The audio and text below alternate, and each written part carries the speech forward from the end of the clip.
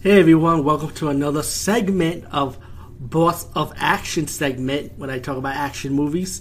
And it's been a long time I talk about the Boss of Action segment. Don't worry, I'll get back to the horror as usual. This movie I'll be talking about is called Eliminators, right? Now, the reason why I'm going to see this movie, because I love Scott Adkins, man. I am a Scott Adkins fanboy. Gush, gush, gush, motherfucker.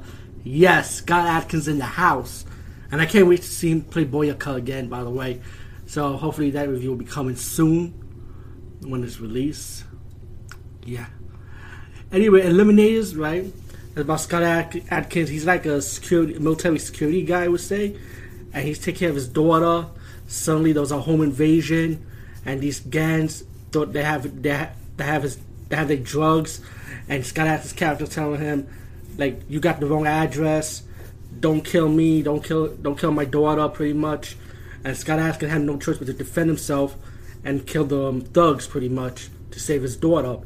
So he gets arrested because of it, and he found out that his daughter is in social services. Suddenly, this crime boss hire a hitman to go after Scott Adkins' character, and also he's going to kill his daughter. When he's done killing Scott Adkins, if this hitman could do it, right?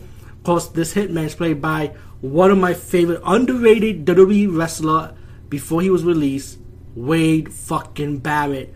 I got some bad news for you. You know, Wade Barrett, man. I love that guy, man. WWE really dropped the ball with this guy, man. But anyway, it looked like he's doing good with his straight-to-video movie career, I would say, I guess. But he plays a hitman, and it's not a small role. He actually goes after Scott Adkins. Like, it's pretty much a cat and mouse chase, you know.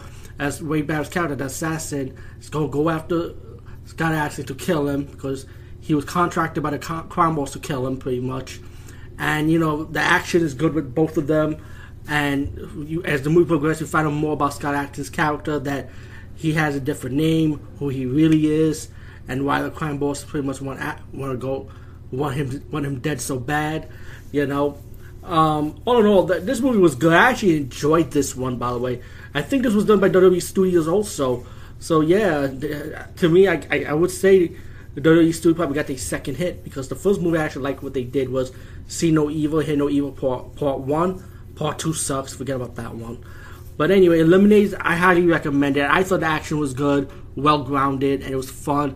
If you're a Scott Adkins fan, you're going to like this movie. If you're a Wade Barrett fan, you're going to like this movie. He's no small fry in this movie, so Wade Barrett does work in this movie, trust me. Anyway, peace, guys, and see you later.